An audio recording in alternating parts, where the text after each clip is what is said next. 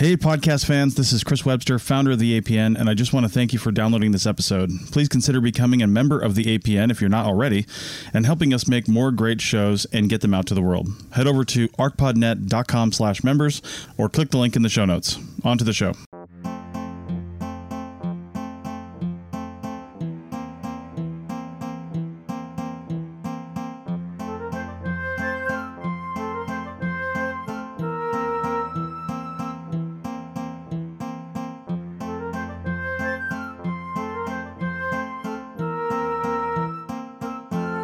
Hello, and welcome to The Dirt, a podcast about dinosaurs and only dinosaurs. Today, we are lucky enough to talk to very special guest paleontologist Chris Capobianco. Hi, Chris. Hey, how's it going? It's going very well. So we have some exciting dinosaur questions for you and questions about paleontology and what you do. So let's, I guess, just jump right in, huh? Sure, sounds good. Ask away. So how did you get started in paleontology? Because I don't think I've ever heard a paleontologist say anything different from, you know, I loved dinosaurs as a kid and that just never went away. Was it that way for you? Yeah, it's pretty much the same story for me. Well, thank you for being consistent with my experience. Yeah, so when I was super young, probably about 3 or 4 years old, I got my first dinosaur book. And I remember it had to do with pop-up dinosaurs and stuff my grandmother got it for me, and I was very excited about it. And then only a couple years after that is when Jurassic Park came out. And then that's what truly, was the inspiration when I was young, and I was dinosaur obsessed for, a good several years in there. And then I would say the remainder of your life and career, not just a good several years. Yeah. It sort of waned a bit, when you go through those awkward teenage years. Dinosaurs are exactly cool and stuff. But I remember once I was starting to decide what I wanted to get into in university, I wanted to get into paleontology, but there wasn't really a paleontology program. You don't go for an undergrad in paleontology. Oh, I wonder what that is. Typically, you go for a degree in geology or biology, or some combination of the two, which kind of makes it into a paleontology degree.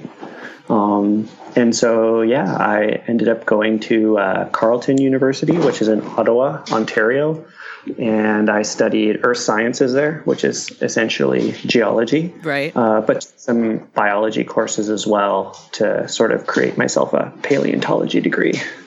Cool. So what came out of that? What's your research on these days?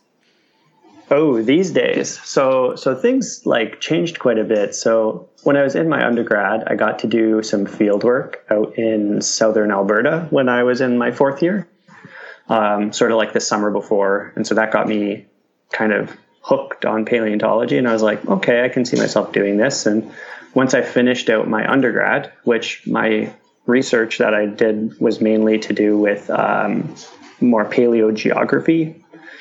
Okay.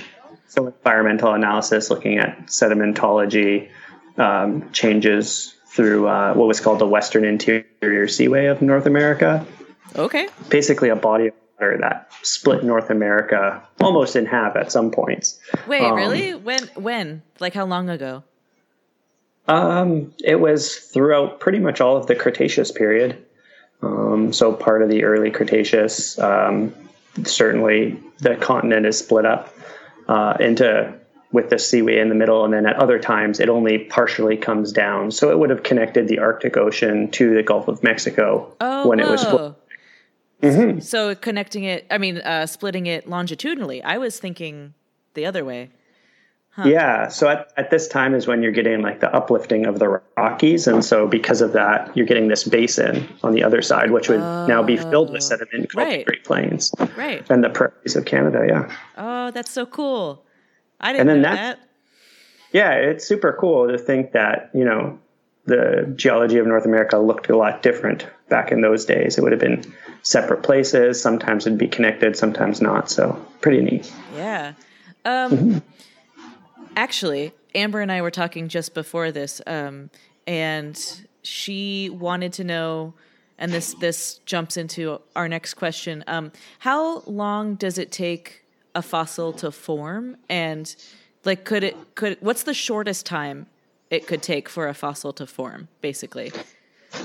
Oh, that's a good question. I think it would probably take somewhere in like the tens of thousands of years. Okay, so not quick. Not quick, no. I mean, there's stuff that, we have fossils of things that are in that range of, pre-last ice age.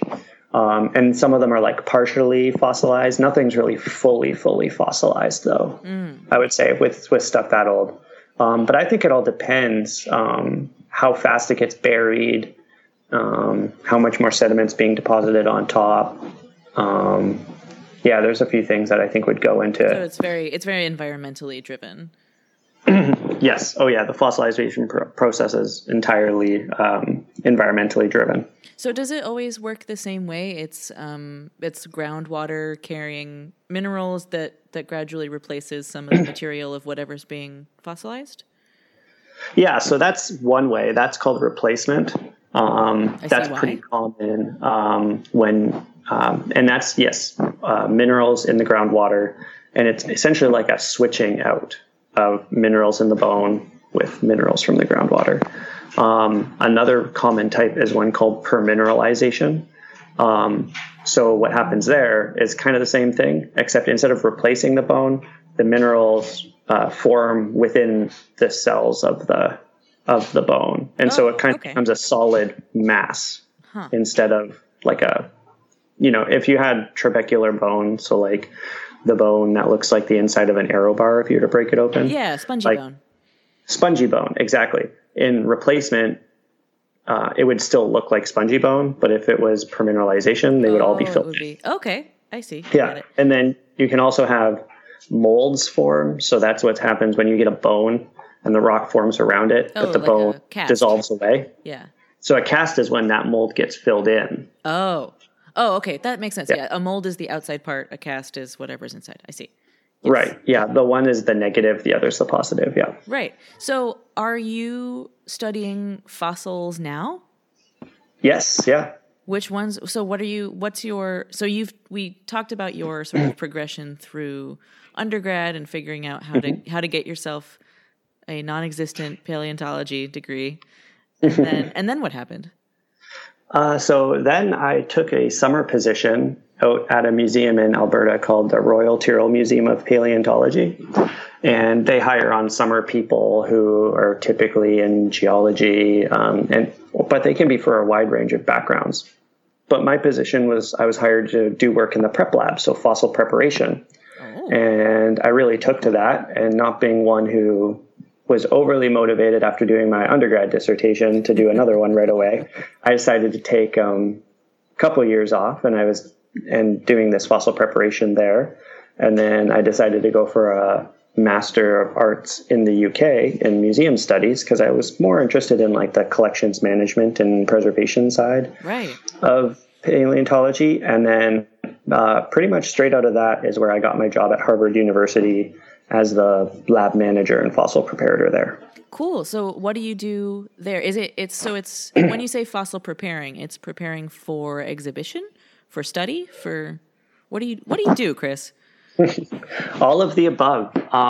So my job starts with field work. So I do a lot of the logistical planning, poring over geologic maps, finding where to go, what to bring, what to collect, all that kind of stuff. And then when we plan expeditions, I do, yeah.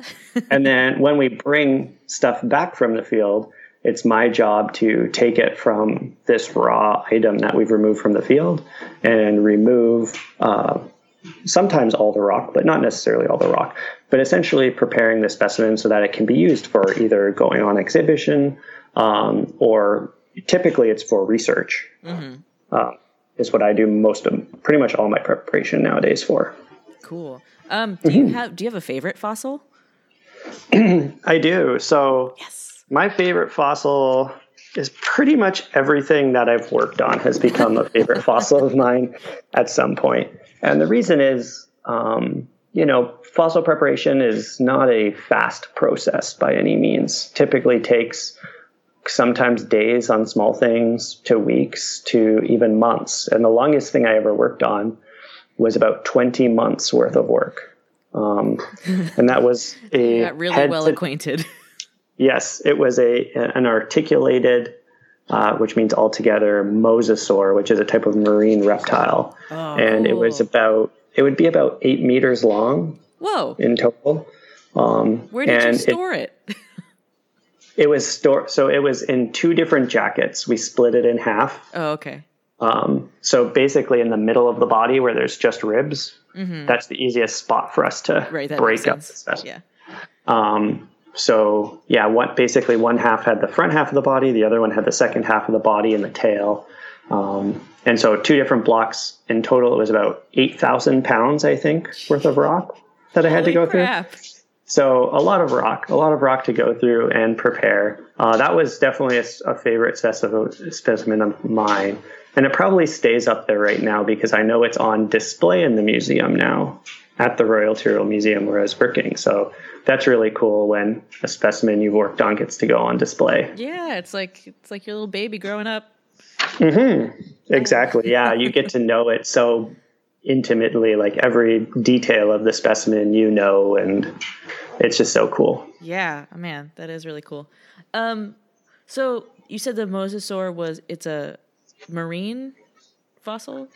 It's a marine reptile.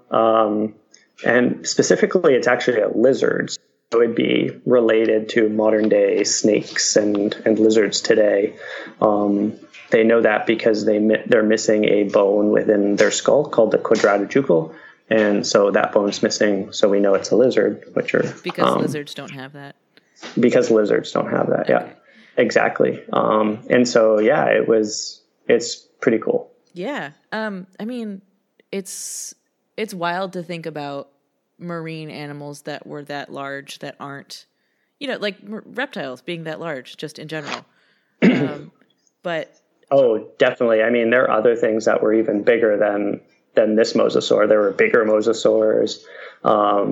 There were types of plesiosaurs and pliosaurs, which are also marine reptiles that had some had big necks, some had short necks with 4 paddles. They were almost the same size, and even ichthyosaurs, which are the ones that are sort of dolphin shaped and they have really, really big eyes. Yeah. Some of those things got really big. Were things that big that long ago because they could be that big? Like, was it a specialized adaptation? Was size an adaptation for their environment, or why were they so big? I have no idea. That's an acceptable answer. There were also very big fish, I know as well. So big but food, yeah, why as the whole? I'm not really sure. Oh, okay. I mean, we have whales today, which the blue whales would easily surpass all of these marine reptiles. Yeah, and they only eat krill, so. Yeah, they only eat krill. Huh. Yeah. That's quite the mystery. Well, speaking of animal adaptations and stuff, can you think of some favorite adaptations that you've seen on fossils? Like, are there fossils of animals that were super specialized for particular environments? Yeah, I mean, if you look at dinosaurs in particular, each of the different groups of dinosaurs have their own weird specialties. You think of ankylosaurs, and they're like those tanks. They're big tanks. Their bodies are so big and all that armor. You think of sauropods, like the long neck dinosaurs, and their huge size. Ceratopsians. Sorry, is it true that sauropods had a separate brain in their tail? Is that true? I remember reading that. I think you're thinking stegosaurs. I could very well be thinking stegosaurs. To my knowledge, it's not like a brain. Okay. I think it's some type of I don't quite know what cluster, it is. But perhaps, yeah, something like that. But I love the idea that you could be so big that you need separate clusters for different parts of you, because the signal might get lost. Yeah. I mean, stegosaurs have those plates and spikes on their tail, right. So a lot of the adaptations seem to be sort of defensive. They could be, yeah, and it seemed to be a lot, or with display. I think a lot of people have been doing work and research on some of these with display instead. So basically, like signal mating with like ceratopsian, like the horned dinosaurs with their frills and horns, probably had more to deal with that. And same with like hadrosaurs, which are the duck-billed dinosaurs that have the crests. Yeah, my favorites. They think, they can. Different crest shapes made different sounds, which could allow them to differentiate different honks species out on the playing field, I guess.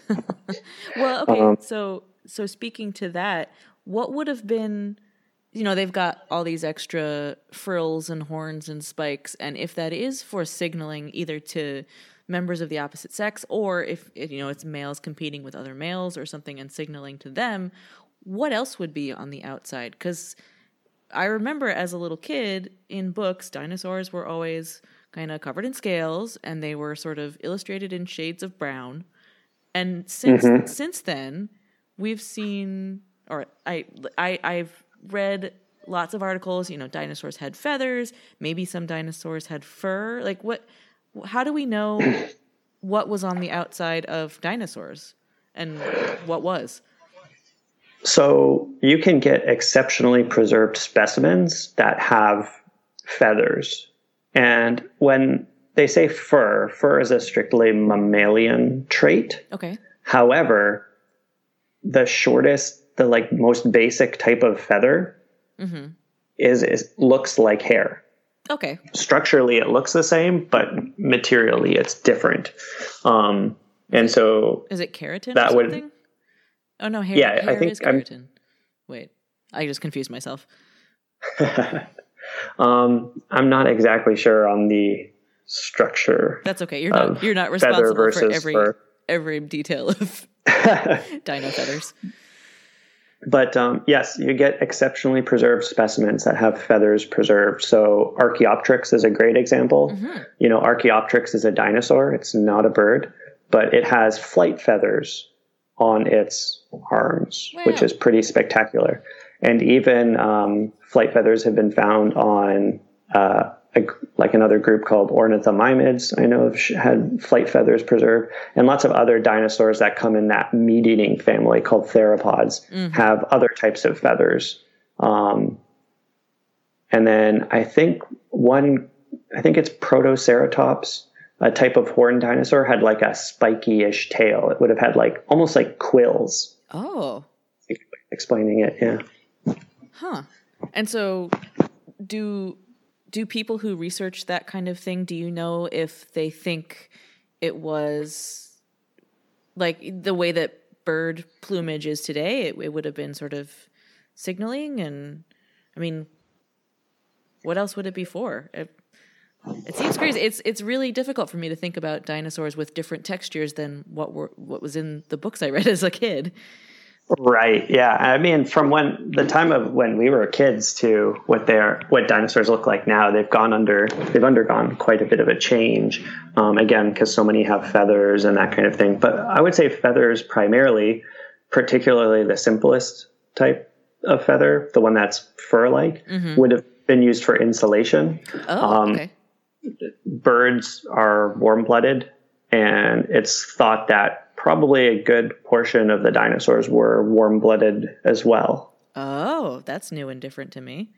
So if I had to guess, probably a good portion of it had to do with insulation, keeping themselves warm. Oh, that makes sense. Cool. Do you have... So this could either be from sort of the history of paleontology or your own field work, but do you have a favorite dino discovery story? Like that mosasaur that you were taking out of its little jackets, which, by the way, jacket is like the plaster that you use to protect the fossils, right? Is it that?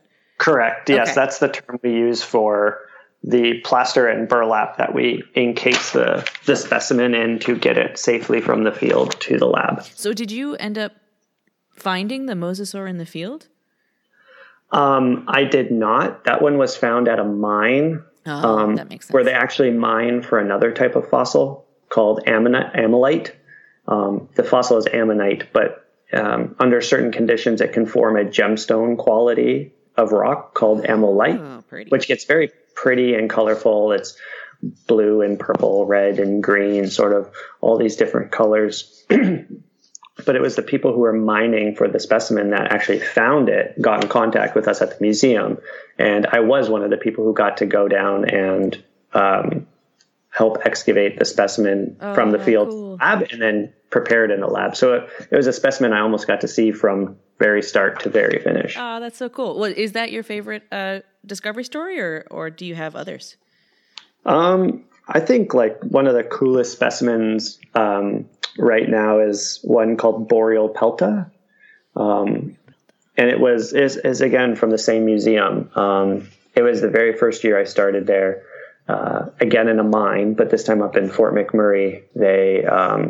A guy running one of the big machines dug into the cliffside, saw some fossil bone, got in contact with the museum, and a few people went up there. And what it is it's essentially the front half. So from just in front of the hips forward, I believe. Mm-hmm. And it's a mummified dinosaur. Oh, yeah. I saw a news report about this, and the skin was beautifully preserved, and yeah, like you can even see like the folds in the skin, and all the armor is in place, which is like truly exceptional, because a lot of times the armor, just because it's just embedded in the skin, will just fall off. Oh, okay. During fossilization. So right. I think that's like a really, really cool specimen. And I know the preparator who prepared the specimen, Mark Mitchell, the species actually got named after him, and it took him a good chunk of time to prepare that until it could get to the point where it was, describable. Like he worked on that for, I would say, easily 5 to 6 years. Wow. Probably. Yeah, for one specimen. Dinosaur really well. Yes. Yeah. Yeah, that's an incredible fossil, and we'll post some pictures of it on our social media so that people can see it, because it's really cool looking. It is. So paleontology has come a really long way, it sounds like, from even just 20 or so years ago, which is how long ago I choose to let people believe I was a child. But what do you think the future of paleontology holds? Like, is there cool emerging tech in the field right now? Because I know for archaeology, for example, drones and things, and sort of little bots that can explore crevices, that's made a real difference in some of our ability to go explore new places. So is there an equivalent in paleontology? Yeah, I would say there's lots of new tech, or tech that's making its way into paleontology. So things like the different imaging technologies, photogrammetry, laser scanning, CT scanning is big. And then different ways of sampling specimens. So like doing destructive work with isotopes or bone histology, those types of things are really like, broadening the field and really trying to bring in these different aspects of biology to the study of specimens. Right. And I think that's the way that paleontology is sort of moving in. I think a lot of people traditionally think of a paleontologist as being someone who goes out in the field and collects fossils and brings them back and then names a new species.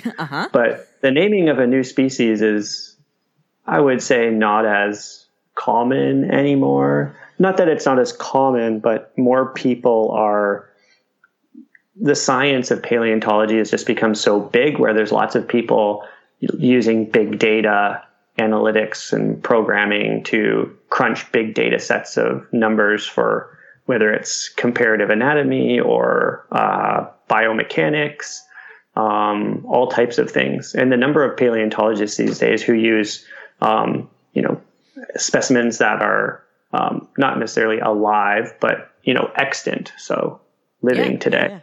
Yeah. A lot are being used for comparatives to be able to further understand these animals that lived so long ago as modern comparisons. Oh, that's cool. So what could you use? What could one use as a comparison for Well, let's stick with the mosasaur. Like, is there something alive today that is close enough to it that we could understand something about a 20-foot, you said it was 25-foot giant marine reptile? Like, what would you use? That is a good question. Or, feel free to choose any other equivalent living animal. So some common things would be, so for dinosaurs, for instance, a lot of comparisons, if you look phylogenetically, so how things are related to one another, most people would compare them to crocodiles would be an outgroup when doing phylogeny. So, everything within dinosaurs is equally related to, say, crocodiles, which is the closest living relative. And then going the other way would be birds. Right, that makes sense. Because birds are derived from one particular group of dinosaurs. Which one? The theropods, so like the meat-eating dinosaurs. Oh, okay. Yeah. Okay, yeah. Yeah, we have groups of wild turkeys that just kind of roam around my apartment, and it's always a little unnerving walking past them because they are small dinosaurs. It's really...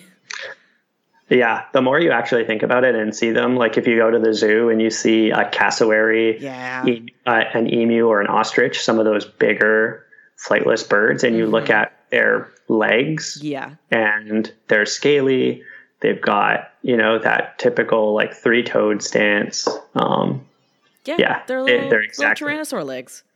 Exactly. Yeah. It's been rainy here, and there are turkey tracks all over in the mud, and they look like dinosaur footprints. It's great.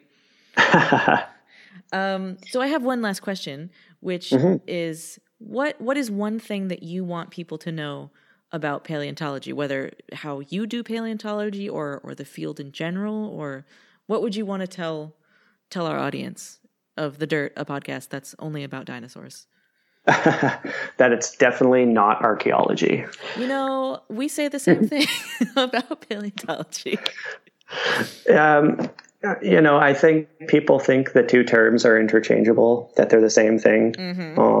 The number of times I've been asked if I'm like Indiana Jones is, probably compared on the number of years that the dinosaurs lived ago. It's that many.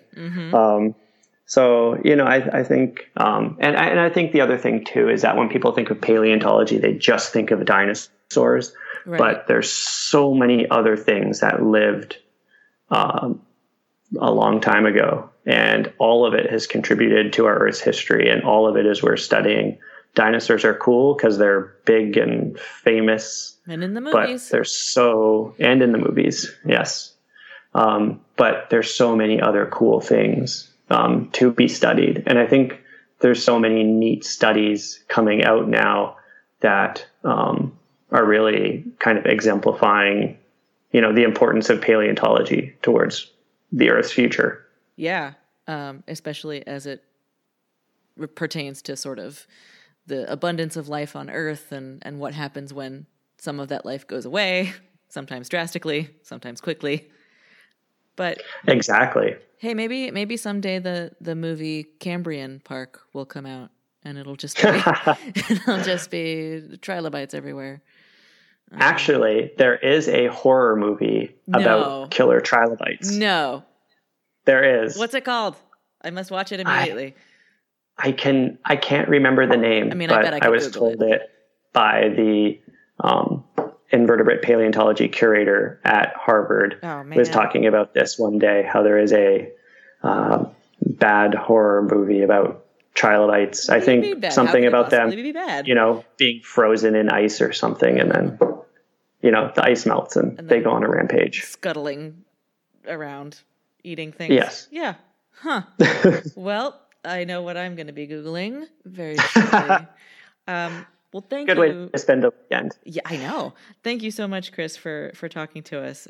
It's been a blast. You're very welcome. It's been fun.